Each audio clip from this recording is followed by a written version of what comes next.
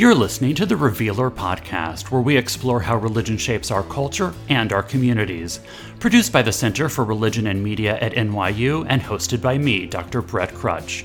Each month we sit down with experts to discuss the role religion plays in politics, in people's lives, and throughout our world.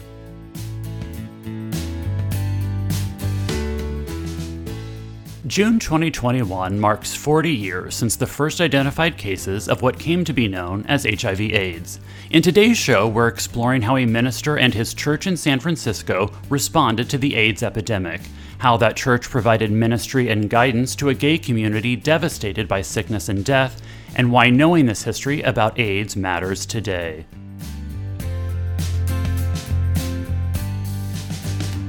Hi everyone, welcome to the Revealer podcast. I'm your host, Dr. Brett Crutch. I'm very excited to be chatting today with Dr. Lynne Gerber. She is a scholar of religion whose first book is titled Seeking the Straight and Narrow: Weight Loss and Sexual Reorientation in Evangelical America. More recently, she has been researching how the Metropolitan Community Church of San Francisco, a Christian church that primarily serves LGBTQ Christians, responded to the AIDS crisis in the 1980s and 90s, when San Francisco was an epicenter of the AIDS epidemic. You can read her excellent article about this church and its minister during the AIDS crisis in the June issue of The Revealer, out June 3rd, at therevealer.org. Hi, Lynne. I'm very excited to chat with you. How are you doing today? I'm doing great. I'm so looking forward to this conversation. Great, me too. So what I'd like to do is just start with a little bit of history. So June 2021 marks the 40th anniversary since the first identified cases of what became known as HIV/AIDS. So in June 1981, the CDC reported that 5 otherwise healthy gay men had a rare form of pneumonia, which struck the CDC as unusual and worth documenting. We now know that pneumonia and other strange things that were afflicting gay men and then some others was HIV, which had attacked their immune systems, making them susceptible to an array of diseases and infections. But at the time, HIV had not been identified by scientists, so no one knew why people were getting sick and dying, which also meant there wasn't a clear plan on how to address this situation. And because there was a widespread impression that this deadly situation primarily involved gay men or gay men and IV drug users, it really took several years and lots of activism for the government to invest much money and resources in dealing with this epidemic. So to start, Lynne, I'd love for you to paint a picture for us of what San Francisco was like, especially for the gay community in the 1980s. For people who don't know really any of this history, how would you describe San Francisco in this period of the 1980s and early 90s? Well, looking back on it, I would say that it was a time of a lot of contradiction in that it was a place that was haunted with a lot of illness and a lot of death. People were very, very sick. They were visibly sick, and a lot of people were dying. But there was also a very vivid, collaborative, organized response to AIDS that was very creative in thinking about it now, in responding to the epidemic on a community basis and on an institutional basis. So when you're thinking on like the basis of what day-to-day life was for gay people in the gay community in San Francisco in the 80s, a lot of gay people in San Francisco lived in very concentrated neighborhoods, the Castro being sort of the exemplary neighborhood. And in those neighborhoods, AIDS was very visible. This was not an invisible disease in these places. And what that meant is you'd be walking down the street in the Castro and you'd see young men walking with walkers or being pushed in wheelchairs. A lot of people walking with IV poles so they could get intravenous liquid or nutrition as they lived their day-to-day lives. Illness was very visible. People had visible markers of the disease on their bodies that could be seen. It was not especially hidden in San Francisco. The other thing that was happening sort of emotionally in the gay community is that people were dealing with very intense, difficult emotions. The fear of illness for themselves. I mean, people saw people who were visibly sick and then knew what they had done in their past that may have put them at risk for getting sick. So their own fear and vigilance about their own health was very intense. People were also deeply engaged in the labor of caregiving. So people were doing people's laundry. They were doing hospital visits. They were grocery shopping for them. They were running interferences with their parents back in Omaha or Yeah. wherever. There was a lot of emotional caretaking that was happening for people who were sick and dying on the part of people, some of whom were healthy, some of whom were sick but not yet dying, and some of whom were walking that line. The other piece of emotional work that was going on the community level was remembering the dead, which was a lot of work because there were a lot of dead. So this looked like going to funerals. It looked like creating panels for the names quilt, which started in San Francisco. Right. And it meant the work of grief, and it meant grieving losses, some of which were very intimate, the loss of a partner, the loss of a best friend, the loss of a roommate. But there were also these losses that were more sort of socially remote, but they were the kind of people that made your universe feel stable. So the guy who drove your bus, or the person who gave you a haircut, or the bartender who always gave you a free drink after 11, those people also got displaced from this world. And those were also losses that had to be grieved. So that's sort of like the personal community level of what was happening in San Francisco. But what was happening institutionally was actually very innovative. And in the early 80s, San Francisco responded by developing what was called the San Francisco model of care. And this became sort of the model of AIDS care for the world.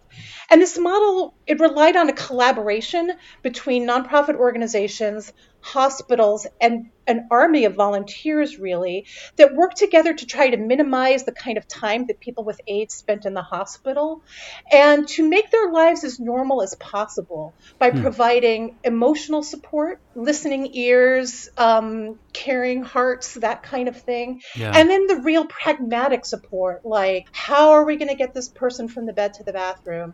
How is this person's dog going to get fed and walked while it's happening? How are they going to get rides to a doctor's appointment? And where are they going to sit while they wait for half an hour for the doctor to be ready? So San Francisco as a city developed this fantastic model. And then as time went on and the late 80s and early 90s came, it too was swamped by the magnitude of AIDS. So it was a time of this great innovation, this great set of possibilities for healthcare. And yet even that was not enough. And people burnt out, organizations fell apart, people were overwhelmed, and the models didn't work for all communities that were affected by AIDS. So there was a lot happening in San Francisco in the 80s and 90s. Thank you. That's a very helpful picture for us. Since you sort of ended with talking about institutions and how they were responding, I'd like to then focus on this church that you've been researching for the past several years, the Metropolitan Community Church of San Francisco, which some eventually started to refer to as an AIDS church. So could you tell us a bit about this church, maybe even before the epidemic? So was this a large community, tiny community of lesbian and gay and bisexual and transgender Christians? You know, why were people drawn to it? And then what role did the church play in starting to respond to the epidemic? So MCC San Francisco was the second congregation founded as part of the Universal Fellowship of Metropolitan Community Churches, which is a very long way of describing what became the first gay positive Christian denomination in the United States, unequivocally, unapologetically gay positive church. The San Francisco church was the second church to be founded under its rubric. And it was founded in the city in a gay bar and in the upstairs room in a gay bar named Jackson's.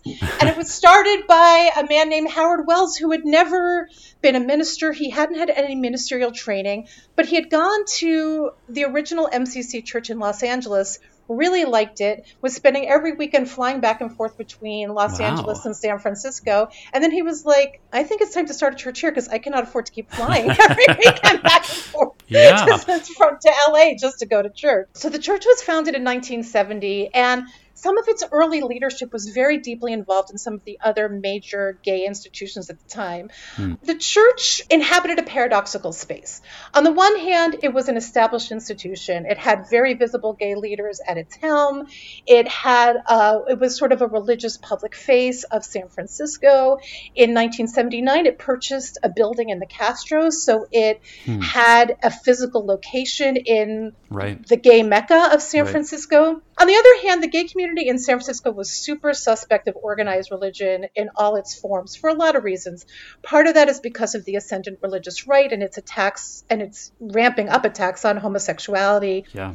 And in part because in San Francisco there was a really vibrant counterculture that fed what we now think of as the whole spiritual but not religious position that really tried to divorce spirituality from organized religion, and church looks suspect.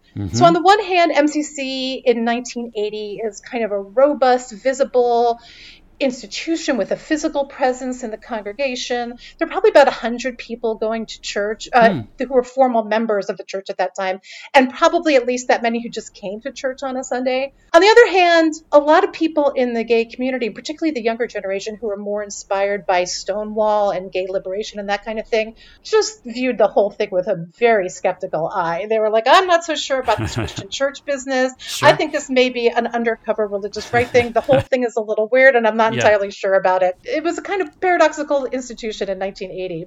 Right. So then take us then now from that to then as this mysterious disease is starting to spread and then there's more of awareness of it as we get into the mid-1980s. What role then does this church play in San Francisco? Well, one of the important earliest roles that it played is that it owned a building, and it was one of the few gay and lesbian owned pieces of real estate in the city at the time. And it had a sanctuary. It had a big space for a lot of people to meet.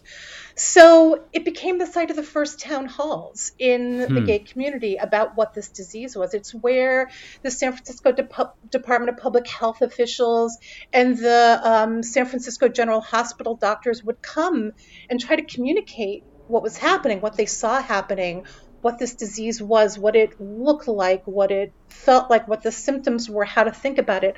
Those very first public conversations happened in the building of MCC San Francisco. The other thing that a building allowed was it provided a space for funerals, and particularly funerals for people who weren't part of traditional churches, were alienated from traditional churches, but had a lot of people who wanted to mourn them. MCC provided a space for them. And then as the epidemic developed, it provided a space for almost every kind of AIDS group and organization you can imagine, from support groups for people with AIDS to support groups for caregivers with AIDS to the first direct action groups about AIDS, like ACT UP, Mobilization Against AIDS. Those groups all met at MCC San Francisco. MCC San Francisco wasn't the only site, but its building made it a really important space where the entire community, whether they were sketchy in relation to MCC or not, were able to gather to process what was happening. For the congregation itself, the situation was a bit more complicated. They were spared some of the early deaths. They didn't have the same kind of early death toll as some other gay organizations had in San Francisco. And while they had been part of some of the earlier conversations about the development of this San Francisco model of AIDS care, they didn't want to repeat any of the work that other groups were doing. If a group like the Shanti Project, which was the major AIDS organization at the time, was able to organize hundreds of volunteers to bring food to people, they didn't want to start a parallel program to bring food to people, but they weren't quite sure where to fit in that ecosystem. But as time went on and the need to continue to grow, first of all, the problem of replication didn't matter so much because there was so much need. You could replicate quite a lot and it didn't matter. But they also realized that there were very few spaces that were taking up specifically religious questions in relationship to AIDS. And so much of the larger American discourse about AIDS were taken up with really ugly religious and theological messages about the disease itself, about the people who got it, and about the ultimate fate of the people who got it. And MCC San Francisco saw for itself the possibility of providing a real religious space to counter those issues head on and to really build a space where gay and lesbian people could build religious lives as gay and lesbian people as they face the kind of life and death existential questions that AIDS raised. I guess I would like to then stay with that and hear a bit more about the minister for this community during the latter part of the 80s and the 1990s. So your article for the Revealer's June issue primarily focuses on the Reverend Jim Mikulski, who took up a position at MCC San Francisco in 1986.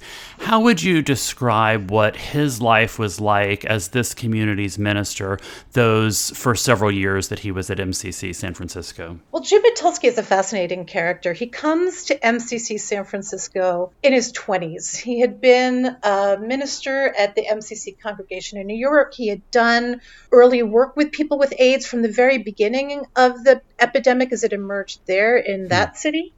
And when he came to San Francisco, he was young, but he was also more experienced with AIDS than almost any other minister and MCC minister in the country.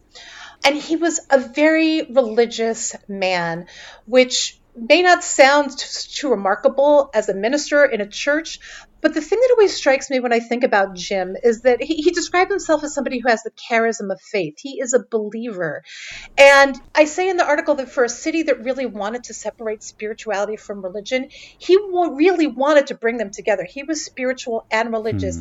And he believed that very traditional church-like things could speak directly to what was happening in the AIDS crisis. So when we think about his early years at MCC San Francisco, he was working in a lot of different pastoral modes that really tried to address AIDS. And one was as a liturgist, and the way in which he tried to set up the religious life of MCC San Francisco. Jim has a long-standing interest in hymnody, in church music, and in the way the traditional kind of canon of church music can bring a congregation together and express a shared sentiment. So, for example, some of the songs that they started singing actively in the congregation took issues of life and death very head on. There was an old gospel song called "When We All Get to Heaven." It's like a get up on your feet, jump and clap kind of song. When we all get to heaven, what a day of rejoicing it will be. When we all see Jesus, we'll sing and shout the victory. If you heard it walking by, you would think that you were hearing a standard evangelical song. But in that church, with a lot of men who were very sick and were going to be dying soon, and were being told by the culture that not only were they sick because they were sinful, but that they were going straight to hell, and that if they thought AIDS was bad, they had a lot more to worry about what would happen after they die and the kind of eternal damnation they would face. A church that got up every Sunday and said, when we all get to heaven, what a day of rejoicing it will be, turned this almost cliched, a little bit hackneyed gospel song into a whole new kind of queer Christian truth that was this very radical act and a very moving to the people engaged in it. That the act of getting up and singing that song became a way to resist the religious message that they were getting. So that was one aspect of his early years as a community minister. I'm going to mention a couple of others. One is that he was a pastor and he had to attend to all these pastoral needs. So he spent a lot of time in those early years visiting the sick. He did a lot of hospital visits. He did a lot of deathbed confessions, and he did a lot of funerals. But he also did a lot of holy unions, which were kind of an early form of gay marriage. And he was doing them for a couple of different reasons, but they were really building a lot in this period. One reason is that a lot of people were dying and they wanted their relationships to be consecrated before their deaths. And so in this context, a lot of men, one or both of whom were very sick in the couple, would ask Jim to marry them in days or weeks before they died, making commitments like till death do us part in a context in which that was no joke. That was no far distant fantasy. Yeah. That was like this week or next for both of us. There was a real desire to have what was sacred be recognized. So I also want to address, so we've talked to this point largely about AIDS in the gay community, but AIDS, of course, was not a gay disease, and sadly many heterosexuals contracted HIV because they believed they were not at risk. solely because of their own sexual identities. So as HIV spread throughout heterosexual communities, were there ways that the MCC congregation in San Francisco also responded as this broadened out? I'll say that rather than think of it as sort of the distinction between the heterosexuality and the homosexuality of AIDS, or like Yeah. how it spread in those various communities, I think of it more in terms of the non-gay communities in which AIDS proliferated, where there may have been gay people, there may have not have been gay people, there may have been visibly gay people, there may have been closeted gay people, but sexuality wasn't sort of the locus of identification where the disease spread, but that MCC also tried to find a way to engage. And there's a couple of examples that I can think of. One is a community of people who were struggling with substance abuse in one way or the other. IV drug use was a huge vector for the literal transmission of the virus from person to person through the use of shared needles. But substance abuse in general, alcoholism, other kinds of uses of substances that lowered a person's ability to safeguard their acts that would allow them to prevent the transmission of HIV was also a very big issue in the gay community and in San Francisco at large. And MCC engaged a lot in issues of substance and substance abuse. For one, it hosted dozens and dozens of AA meetings, NA meetings, Al-Anon meetings. I mean, every kind of anonymous meeting you could imagine. They met at MCC San Francisco. And because they met at MCC San Francisco, the congregation's membership grew because people who were in Alcoholics Anonymous, who were turning toward a higher power and looking for a spiritual community to think about a higher power, but were not so much with the Jesus or whatever, they found this church that they were meeting in a great space for that. So a lot of people who were struggling with addiction issues were finding a spiritual home in MCC, whether they were gay or not, or nobody knew if they were or weren't. Another thing MCC did was that they partnered with Prevention Point, which was the needle exchange program in San Francisco. And they partnered with them to provide meals for folks who were standing in line exchanging their needles as part of a call to feed people in the city, and in part to support needle exchange as an activity. They also, and this is a bit of a counterintuitive one, they were also involved with the distribution of medical marijuana in the mid-90s. So what happened in the mid-90s is that the federal government cracked down on the buyers clubs in San Francisco. Buyers clubs were organizations that obtained a range of substances that were used for the treatment of AIDS. So AIDS was a completely novel disease. Nobody had seen it before, and nobody knew how to treat it. And one of the real frustrations of the disease for people suffering so vividly with it is that the timeline for developing treatment options in accordance with medical science was super, super, super slow. Meanwhile, people who were very sick and looking for any kind of relief were experimenting with a wide range of things that laid outside of the formal scientific purview of medical treatment. Some of which later proved to have some kind of efficacy. Some seemed to be like, comfort, but not having any kind of scientific evidence. Some things in between. But buyers clubs connected people to that wide range of kinds of alternative treatments.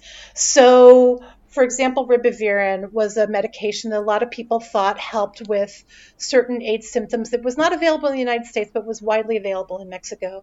And buyers clubs would organize buying trips to Mexico to obtain considerable quantities of ribavirin and bring them back to cities and distribute them to people with AIDS there. That's one kind of thing. Got it. With the question of marijuana came up, marijuana was a very useful intervention for HIV, in part because of its pain relief, but in part because it stimulated hunger.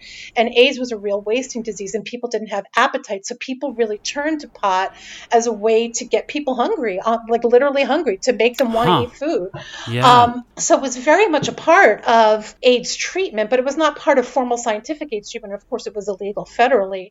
So when the federal government decided to crack down on the medical marijuana dispensaries, which work alongside the buyers clubs in San Francisco, MCC, in part because it hosted one of the big buyers clubs in San Francisco, got engaged, and Jim Metulsky himself personally got involved with distributing medical marijuana to people with AIDS illegally, but publicly, as an act of resistance against the federal crackdown on medical marijuana. Other kinds of of these kinds of HIV communities where HIV was spreading and the question of sexuality was more obscured or less discussed, was in the Black church, which is a place that Metulsky and the San Francisco congregation, which was a largely but not exclusively white and very gay congregation, was interested in part because the congregation really saw the civil rights movement as its precursor and saw itself as having a big historical debt to the civil rights movement in terms of gay people understanding their own struggle for civil rights. They also saw in African American churches fellow Christians, and most MCC participants, particularly in the early days, were Christians and wanted to develop relationships with other Christians as Christians in a lot of different ways. The Black church was just one place. But the Black church was also getting impacted by AIDS, and that was noticeable in some of the Black churches in the community. So early on, in one of the earliest things that Metulsky and Bob Crocker and other MCC leaders did was they developed a relationship with an African American church in the Bayview called the Double Rock Baptist Church, which was in no way a gay affirming church, in no way an LGBT friendly church. It was none of those things, but it was a church that was impacted by AIDS. And they decided that despite the fact that they had a very deep theological difference about homosexuality, and nobody had any mistake about that, like MCC knew that Double Rock was not so much into homosexuality. Double Rock knew that MCC was in fact totally into homosexuality. But they decided that AIDS was more important. And they started this annual gospel music fundraiser for AIDS where the two choirs would come together, sing a concert every year, and try to raise money for AIDS-related issues, organizations, that kind of thing. And to build a relationship as fellow Christians, using AIDS as a way to bring people together and to not make sexuality the kind of dividing line, and particularly the kind of racial dividing line that it would become. And then the third example I would bring, what I would just raise, is the question of women with AIDS, which again, sexual orientation, who knows? Yeah. But MCC was very involved in fundraising for particularly one of the earliest shelters for women with AIDS that allowed children in.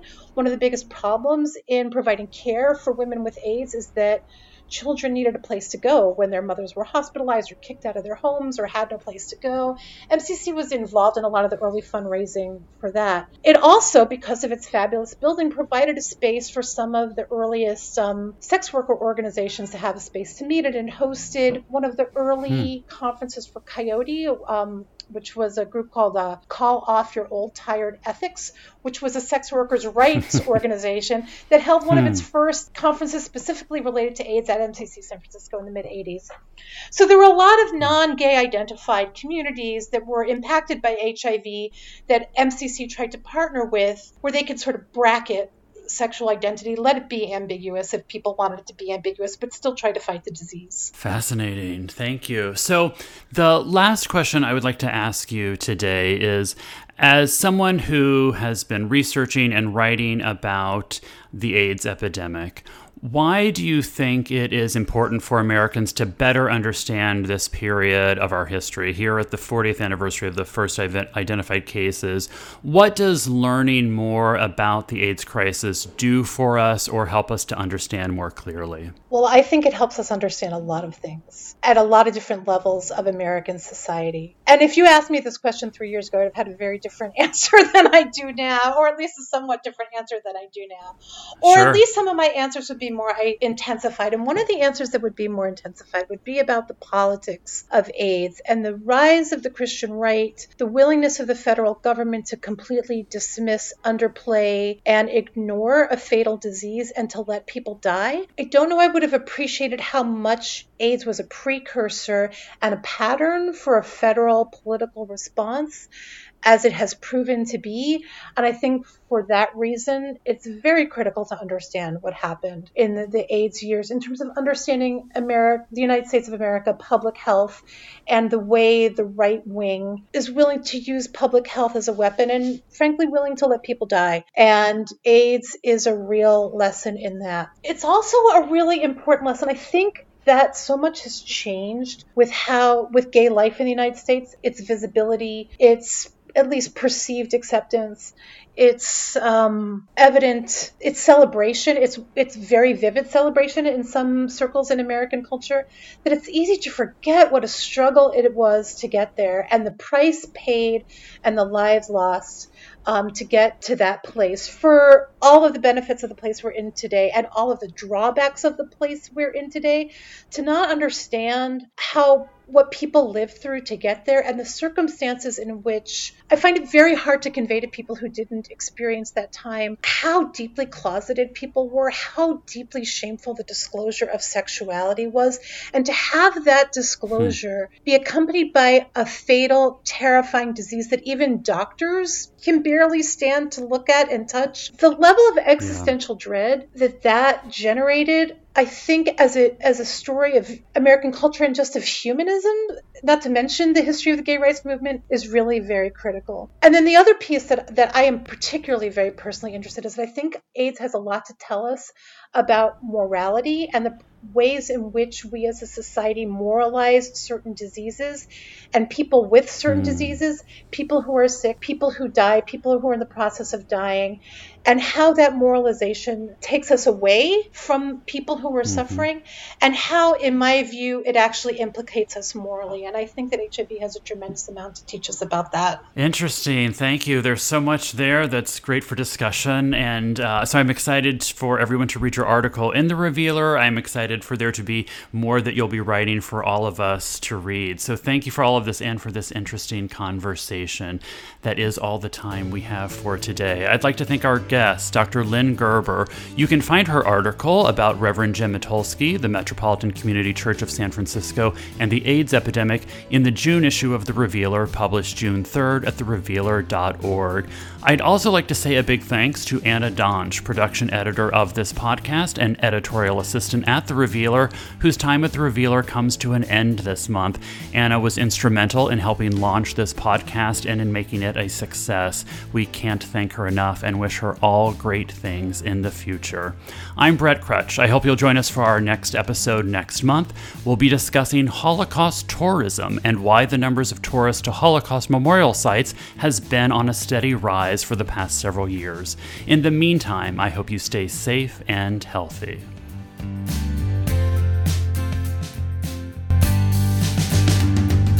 Thanks for listening to this episode of the Revealer Podcast, with music by Kevin MacLeod and production editing by Anna Donch.